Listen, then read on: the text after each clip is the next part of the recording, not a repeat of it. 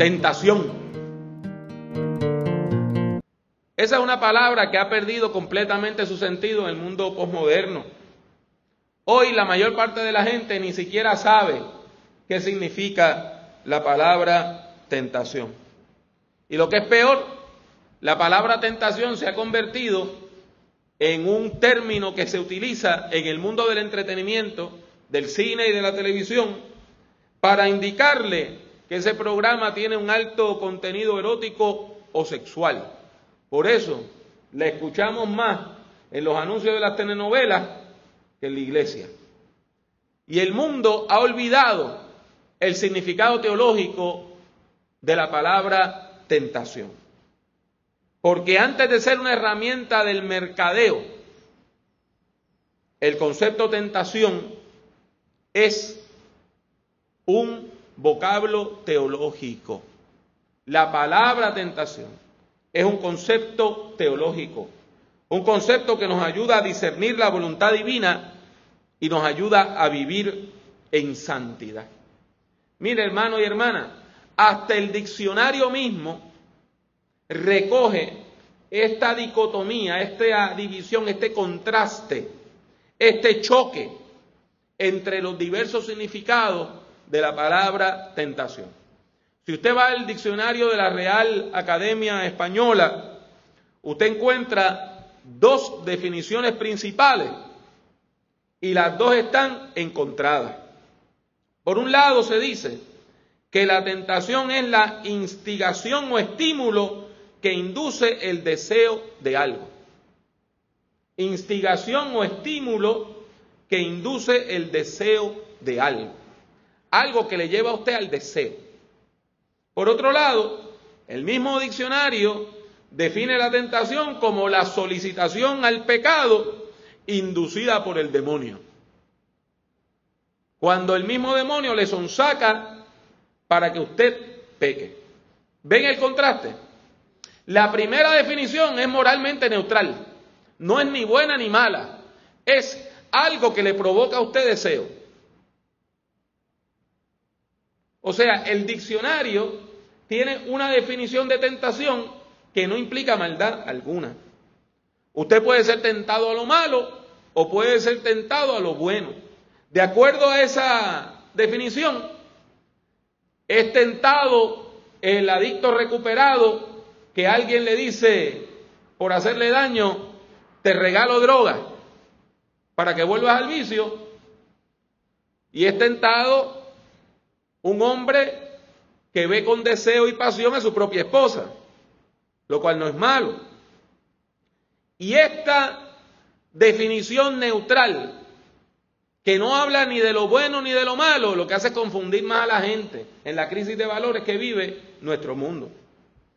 La segunda definición es teológica, pero tenemos que reconocer que es antipática. Es antipática porque afirma que la tentación es la solicitación al pecado inducida por el demonio. Y nos habla de pecado y nos habla de diablo y demonio, y nosotros en la iglesia tratamos de ser muy nice y de no hablar de cosas feas. Y ni siquiera mencionamos esas cosas. Y mucho menos se las mencionamos a gente que no viene a la iglesia, porque lo que hace es que nos ridiculizan, diciendo, mira, estoy que hablando del diablo. Sin embargo, de estas dos definiciones, la que tiene fundamento bíblico es la segunda. Y ese fundamento bíblico está en el mismo ministerio de Jesús. Mateo 4, del 1 al 11, narra un episodio del cual rara vez se predica en la iglesia. Es el episodio donde Jesús fue tentado en el desierto. La Biblia afirma que después de ser bautizado y de tener una experiencia espiritual tremenda, donde Dios lo declara su Hijo y el Espíritu Santo baja en forma de paloma, el mismo Espíritu Santo impulsa a Jesús al desierto. Y esto es importante, porque en la Biblia el desierto es siempre un lugar de preparación espiritual, es un lugar de purificación, es un lugar de meditación. Y allí en el desierto Jesús es tentado por el diablo. Jesús pasa 40 días en el desierto y una vez más nos encontramos otra figura, imagen simbólica que viene del Antiguo Testamento. 40. En la Biblia 40 quiere decir un tiempo de prueba y de preparación. El pueblo de Israel peregrina por 40 días. Moisés está en lo alto del monte de Dios recibiendo la ley 40 días. Elías camina por el desierto hasta el monte Horeb por 40 días. Y Jesús pasa en el desierto 40 días. Y la tentación a Jesús no le viene por la sexualidad. Aunque en nuestro idioma, en nuestra cultura, casi siempre que la gente habla de tentación, lo que piensa es en el sexo, aquí no se habla de sexo en ningún sitio. La tentación viene por otra necesidad física, el hambre. Jesús está ayunando, está en el desierto, no hay que comer, no hay fast food.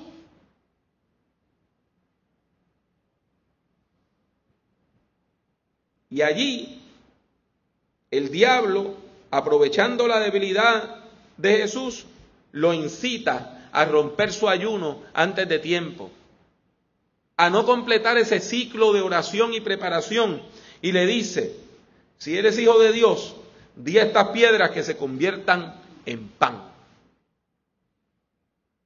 Y Jesús repele los ataques del diablo, citando Deuteronomio 8:3, que dice: no solo de pan vivirá el hombre, sino de toda palabra que sale de la boca de Dios. Vea que Satán lo que hace es que le tienta con usar el poder divino para lo trivial, para lo que no es importante, para el show. Convierte estas piedras en pan. Cuando el diablo ve que Jesús no cede ante el hambre, le sugiere que haga otro show religioso, más grande todavía.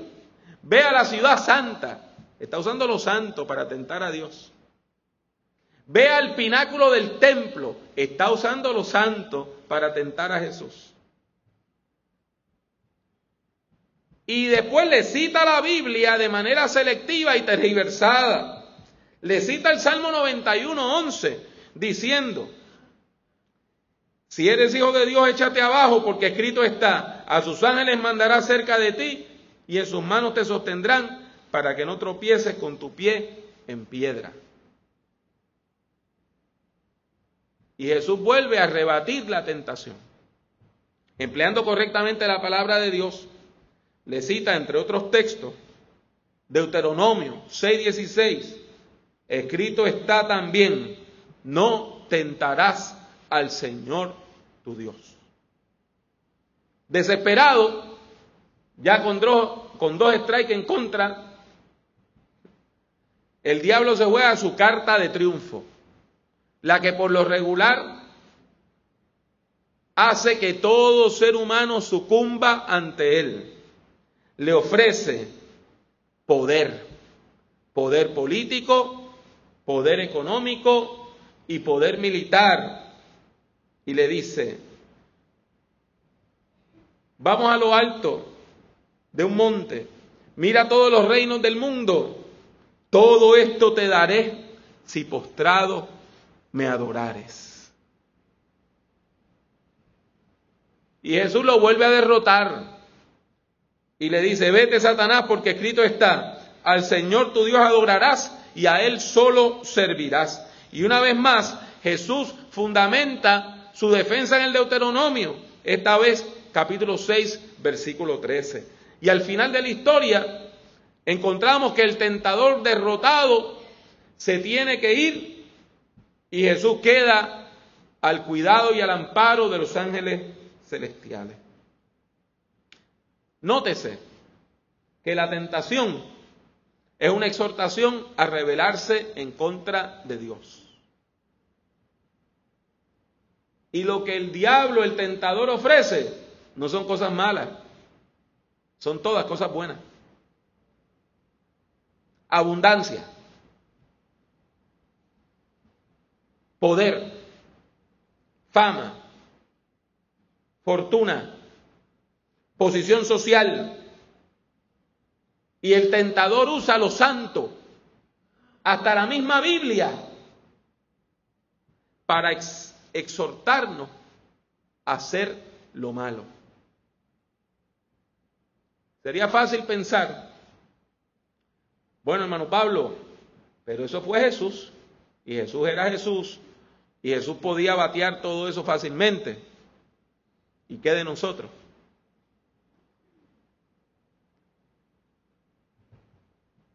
Hermanos, no debemos minimizar la tentación de Jesús.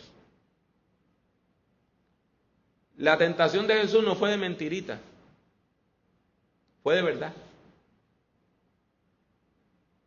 Jesús fue tentado precisamente porque tenía poder. Precisamente porque sabía es que el diablo le tentaba. El diablo no va a tentar a una persona que no pueda hacer nada. Va a tentar a la persona talentosa, a la persona que tiene recursos, a la persona que pueda hacer la diferencia. Y cuando usted lee los evangelios se da cuenta que Jesús no solamente fue tentado en este momento. A cada paso de su ministerio Jesús fue tentado. A cada paso de su ministerio Jesús fue tentado. La gente le ofrecían cosas, le decían cosas. Y en el Getsemaní tuvo una grande tentación. No tengo que ir a la cruz, puedo escapar. Y oraba diciendo, Señor, si es posible, que pase de mí esta copa. Y cuando llegó ante Pilato, pudo decir, es todo una confusión. Yo creo que César es el Señor. Pero él afirmó su ministerio. Y aun cuando colgaba de la cruz lo tentaron diciéndole, si tú eres hijo de Dios, bájate, sálvate a ti y nos salvas a nosotros. Jesús fue tentado de verdad, continuamente, durante toda su vida. Como ustedes y yo somos tentados. Mi hermano y mi hermana, Jesús nos representa. La tentación de Jesús es nuestra tentación. La tentación de Jesús es nuestra tentación. La buena noticia es que Jesús nos enseña el camino para vencer la tentación. Y el camino es difícil. Hay que orar. Y no es una oración que usted puede decir de un minutito como una fórmula mágica y reprender al diablo. Hay que desarrollar una vida de oración.